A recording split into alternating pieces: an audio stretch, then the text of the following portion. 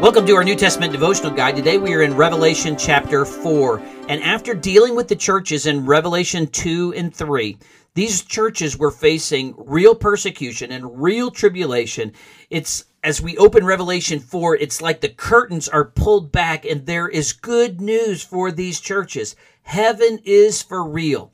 Now, I believe heaven is for real, not because of someone's experience that they say they died and they went to heaven, they were gone for so many minutes and they came back and now they've written a book. I believe in heaven because God says that there is a heaven. And this chapter, as we think about heaven, focuses on the throne. The word throne is used 14 times. We find that God is on the throne. Verse number 2, I was in the Spirit, and behold, a throne set in heaven, and the one sat on the throne. We find God is in heaven. He's the one who's sitting on the throne. And around the throne, there is a rainbow at the end of verse number 3, in the appearance like an emerald.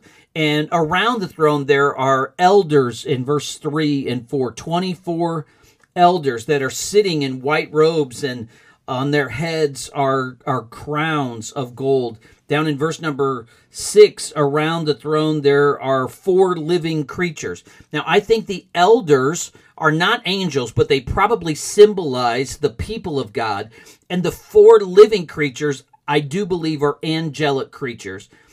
Look at Ezekiel chapter 1, verses 4 through 14, or Ezekiel 10, 20 through 22. So we see God's on the throne. Around the throne, there's this rainbow, and the elders and the living creatures are there as well. And then verse number 5, from the throne, or out of the throne, comes thunder and voices. They're storm signals, indicators of a coming storm. Before the throne, in verse number 5b, there's 7 lamps of fire burning before the throne, which are the 7 spirits of God. There's the completeness of God's Spirit. And before the throne, there's a sea of glass like crystal. And as we think about these living creatures and these 24 elders that are there, notice down in verse number 8, they do not rest day or night, but instead they have a word of praise that goes to the throne. They do not rest day or night, saying, Holy, holy, holy, Lord God Almighty, who was and is to come.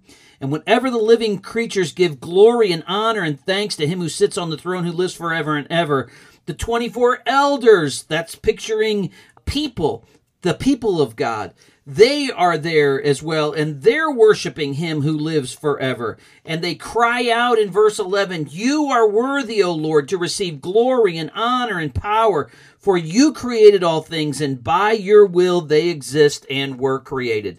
Let me point out the pictures of God as they worship. First off, they are worshiping God because of the picture of his holiness. Holy, holy, holy. Verse number 8, because he is almighty, all-powerful, Lord God Almighty, and because he is eternal, who was and is to come.